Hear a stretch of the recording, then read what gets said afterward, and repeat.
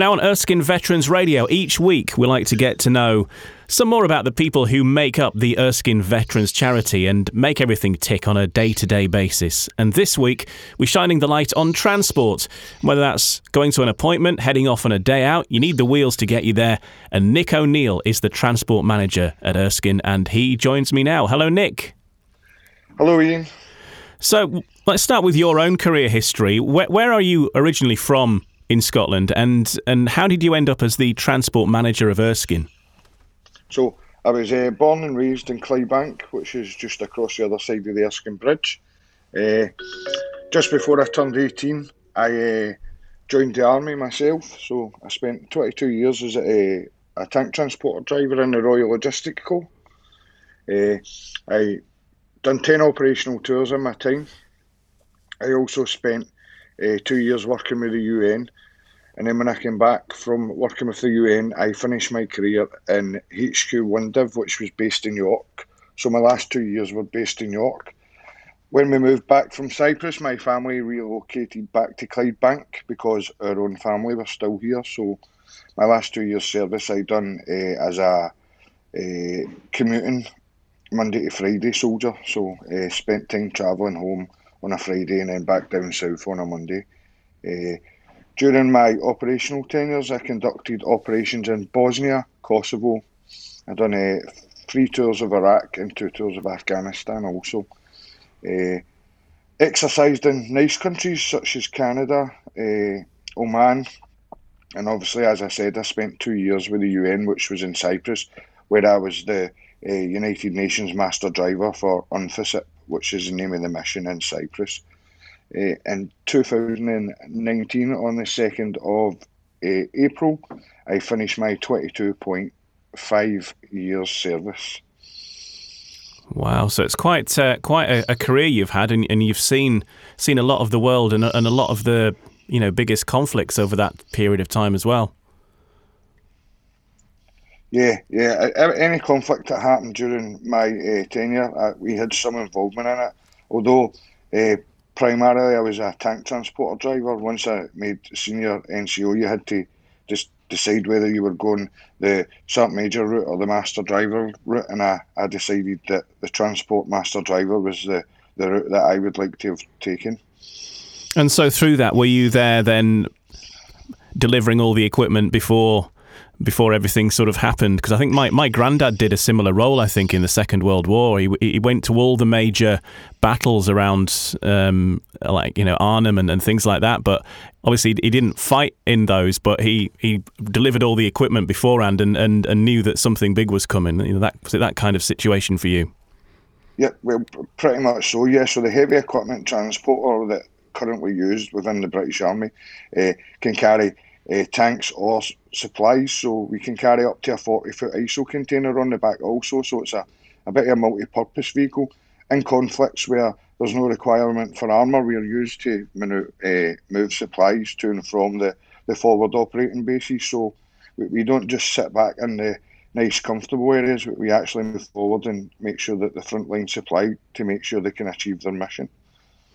And how does that world of transporting tanks and supplies and things like that then match up with your current world of transporting veterans around Scotland or even the local area for whatever needs they have? I mean, it must stand you in good stead, the organisation skills that you learnt in the armed forces. So it does in the army today is really focusing on making sure that they operate under the same legislation as civilian industry. So I still had to conduct my CPC manager's course. We still had to conduct all our COSH and waste management courses and stuff. So all the qualifications that I needed to transition to civilian street were gained whilst I was in the military. So they really focus on making sure that their service leavers are prepared for the outside world in the modern society. Not so much when the veterans that I care for now, obviously, it didn't happen quite the same then. And what attracted you to Erskine as a charity once you'd left the army and you were looking to start your new life away from the army? What was it attracted you? I imagine that you would have been well aware of the charity, wouldn't you? Oh yeah, of course. Yeah, I had a friend who actually was the first sergeant major in the PRU, which is in the on Edinburgh site. So he was based there for 2 years as one of his deployments. So I was more than aware of the charity. I wasn't quite aware how big a charity it is, but what attracted me to it was the fact that we live in the modern day society that we live in because of the people that stay here, and it's thanks to them that we are a free world, to be fair. So while they're needing care, I'd like to be part of the individuals who give them care, because one day we're going to need that same care back from our future. And what is it that makes Erskine unique as both a charity in Scotland, but also as a place for you to work as well? It's unique because it's the only charity of this formation in Scotland, so that there's no other. In fact, I say that in the UK, there's no other charity that's sole for veterans.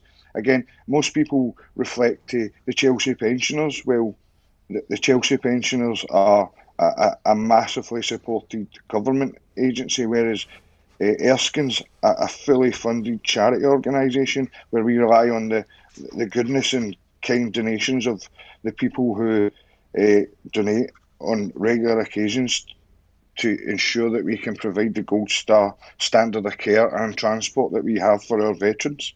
Things changed massively about a year or so ago, and that really has impacted a lot on the kind of things that you normally would be doing with the veterans, transporting them around. Days Out, of course, will have stopped. A lot of casual social visits and things like that you might have done will have stopped. How has the last year been from your point of view? So for me, I had only been in the jobs 7 months when the pandemic took hold, and I went from a transport role to a more focused support service. So we stopped having to take residents to hospitals and stuff because the world was in lockdown. We then focused on making sure that we were giving them the support service side to allow the care staff to achieve the mission, which was to keep our residents as safe in the home, COVID-free as much as possible. And not just within the Bishopton site. Obviously there's 4 sites, and we had to make sure that all 4 sites were working in sync with each other to try and keep the COVID-19 from the homes in general. So a massive change in what was expected of us was that we became proactive instead of routine. So we were working on tasks that required to be done now rather than planning for tasks to happen, because no one knew what tomorrow held over the last 14 months. So, and as much as we're getting back to some form of normality, we still have to be reactive and react to whatever's required at the time that it's required. So it's a huge change, not just for myself, but for the whole team, who have adapted massively throughout the last 14 months. And I have to say, if it wasn't for them, we wouldn't have been able to do or achieve what we've achieved over the last 14 months. So it's down to my team more than myself. The guys just turn their hat to anything that they're asked to do, and much thanks must be given to them. And one other thing that has happened, though, a positive thing that's happened, is that you've got a new minibus replacing the older one. A target for raising money was set at £55,000, but you smashed that, and £90,000 was raised. So additional funds are going to go where they're needed most to help with Days Out for veterans. This must be a big shot in the arm for you now that we are starting to get back to some form of normality, and hopefully increasingly so over the coming months. This was fantastic. So that the fundraising's idea was that myself and them came up with a idea to raise money for the new bus, and obviously we've done a Name the Bus campaign. Yes. Again, I had projected a 6-month time frame to try and raise the funds for this, but as we're more than aware, within 3 weeks that the target was reached and exceeded, which was absolutely phenomenal for the public out there prepared to give so much money to us at Erskine in the current climate within the world was fantastic. So yeah, the bus has been ordered and it's due for delivery at the end of July. So we should see the winning name, which I'm not going to mention because I don't know if it's been released yet, but the winning name on the bus at the end of July in and around the areas of central Scotland. So we look forward to that. I think the name is out there. I hope it is because I mentioned it last week. Oh, if it is out there then, so Shuggy the Shuttle will be operational from the end of July. Shuggy the Shuttle, because I had the runners-up as well. We had Stravaig as a runner-up, and I think actually my personal favourite was We'll Meet Again. I thought that was particularly clever. And that would have been my choice as well. Ian, We'll Meet Again was fantastic. Gesture for a name, but again, hopefully it's something that we can do in the future because we had such a great uptake on it. I don't know why the whole fleet doesn't get named, to be fair. Yeah, there is that. How many buses have you got now then? So I currently have 5 buses with the new one inbound. Obviously, one of the older buses will rotate out of the fleet to allow for the upgraded model to roll in. So we look forward to seeing it. Again, they're not just within the Bishopton area. I've got a bus in Edinburgh and a bus in Glasgow also.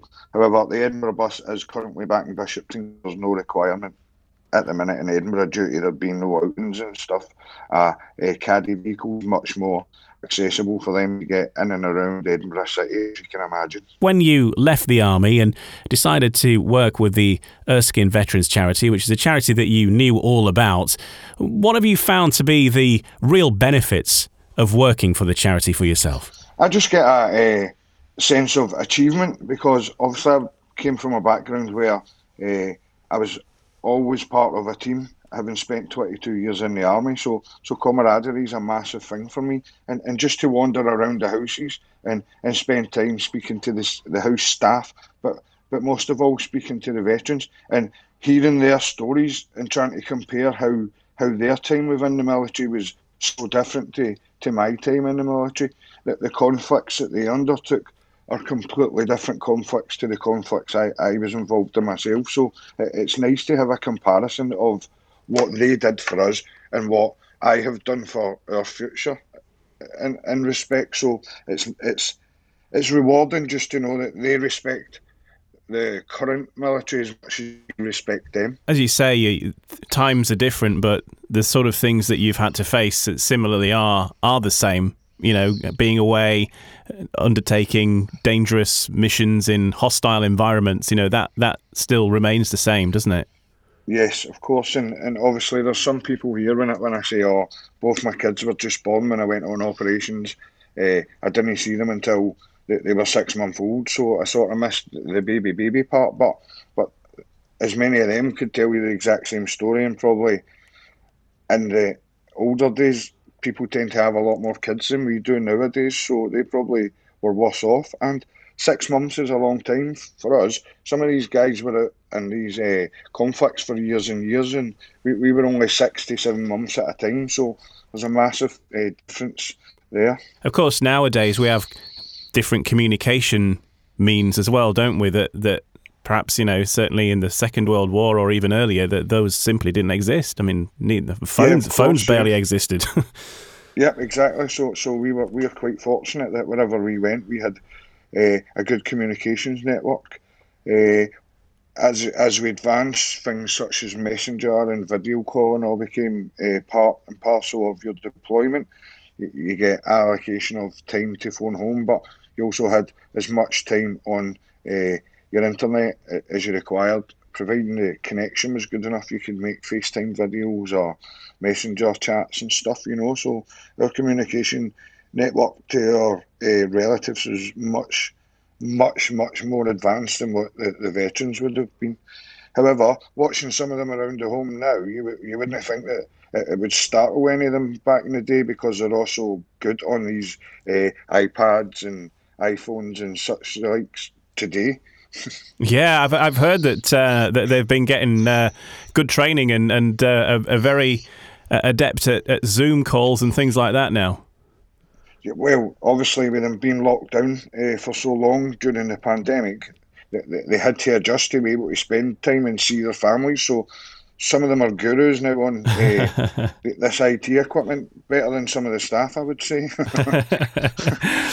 Well, it's a good skill, and it's you know, as you say, it's unfortunately it's been necessary, but it's great that some of them, and I suppose that it's going to increase their contact with the outside world even post the pandemic, because they'll be able to get in touch with people, you know, further away around the world, long lost family kind of, you know, or long distance family and all that kind of thing.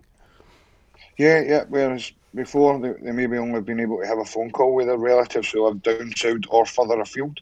Nowadays you can just Zoom call or video chat, and it doesn't just have to be them and them. You know, there's multiple group Zoom conversations. You can have as many people as you want in these group calls. So it's nice that family gatherings can actually happen on a Zoom call. You know, it's the way forward. I think Zoom was a pretty unused tool before this pandemic. I think it's one of the most used items in the world. Yeah, if only we'd have had the foresight to buy shares in Zoom a couple of years ago, we'd we'd all be millionaires. Or face masks. Yeah, that and hand gel. Yeah. Absolutely. Right. Well, look, it's been fantastic speaking with you, Nick, and thanks for telling us a little bit more about yourself and the things going on in the in the transport. And what sort of days out and trips are you hoping to be able to get up and running later this year if everything goes well? Have you got any ideas yet? Well, as soon as we can. Again, activities, we'll put forecasting events together, but as soon as we can get veterans out on the ground, I want the team to be out on the ground ASAP. We have had to reduce the capacity of the minibuses, obviously due to social distancing, so the minibus capacity is reduced slightly compared to what it used to be, but we've still got plenty of vehicles here to get maximum people out on the ground as soon as we're allowed to. I would imagine the first thing we'll be doing is outdoor sort of outings, and then I'm sure it won't be long until they're back going to Braehead to do their weekly shopping and stuff. So I look forward to seeing them on the beach, down at Largs, having their fish and chips before the end of the summer. I saw a news article online at the weekend, and it was at Braehead, and it was a limo. A big stretch limo pulled up outside Primark because people were pleased to be able to finally go and do some shopping. And maybe that's something you could work on in the future. Yeah, I don't think it'd look too good with all the Erskine minibuses parked up outside the Primark with all the residents in getting their best summer gear in. Maybe not. Let's finish with a song then. If we were going to play you a song, is there anything that we should stick on for you? And is there a reason for that song? So one of my favourite songs is U2 featuring Mary J. Blige, and it's One Love. And the reason I say this song is during my time in the conflicts, we used to have regular updates about what was going on in and around all theatres, Iraq and Afghanistan mostly, and they used to use a theme tune behind it while they were showing the presentation. And that song, whenever I hear it now, just takes me back to being in these locations, and reminds me of the people that we've lost and the ones that are still here who were unfortunate and had injuries and stuff. So it's a trigger song for me, I'm afraid, but it's a good song as well.